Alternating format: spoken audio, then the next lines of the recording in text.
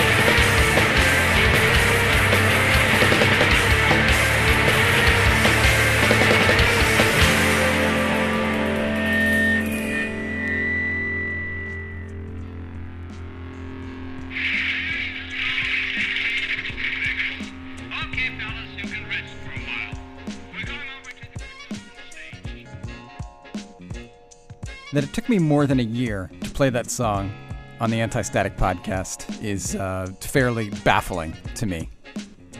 I don't know what I was thinking. Probably one of the most over-abused songs on every tape I made for everybody in the 1990s is that track by Monsterland, coming off of a split single with a group called China Pig. And this is another one of those mystery records where I don't know how I acquired it, and I don't even think I ever listened to the other side of it because that song was so, frenetic and great. It's a song called Blank. And sadly, I think it was the only thing by Monsterland that I ever really did it for me. I remember they had a bunch of records out, a lot of singles, which were, I think, sort of a lot more lightweight sounding. That song was sort of uncharacteristically aggro for them. But it is a great one. What looks to be a self-released single from 1993. Once again, a split 45 with a group called China Pig, Monsterland doing the song Blank. A band from... Were they from New York? Can I look inside the record? With any kind of speed? No, Brookfield, Connecticut. Damn! It's the third time this week that Connecticut has reared its ugly head in a way that I was not expecting. Girls Against Boys, before that with a song called Shark Meat. A creepy, eerie one. That's the B-side. I think the only place that song exists is on the single from Touch and Go Records and the Adult Swim label. It was the B-side of the Bulletproof Cupid 45. Bulletproof Cupid, the A-side, appearing on Girls Against Boys. Totally stellar and sort of signature record, at least in my mind anyway. What was that on the Venus Luxure #1 Baby? I believe that was the name of that record. Another one that I played to death at the time of its release. Girls Against Boys, although it's, they certainly came to be known pretty well in their own right. At one point were known as the band that was the leftover wreckage of the great Soulside implosion of, I guess that would have been around 1989. The band Soulside from Washington, D.C. Ceased to exist in that their singer Bobby Sullivan left the band, and the remaining members formed Girls Against Boys and kind of did a very different thing. Their first record actually sounded not entirely dissimilar to Depeche Mode. And you want to talk about throwing a curveball at your average, DC punk hardcore fan that might have been into Soulside. But a great record, and they went on to put out a string of really great records. And even, established some modicum of popularity outside of the indie realm. I apologize that I just said the words indie and realm together. This is the Anti-Static Podcast. My name is Mike Lepica. Once again, apologizing for not announcing myself as a presence in your life last Wednesday. But I'm here this morning, today, determined to get as many episodes of Anti-Static in the can in advance as I possibly can. So my crazy life will not interfere with the delivery of the rock unto the people, which is what the people have signed on for, at least the last time I checked.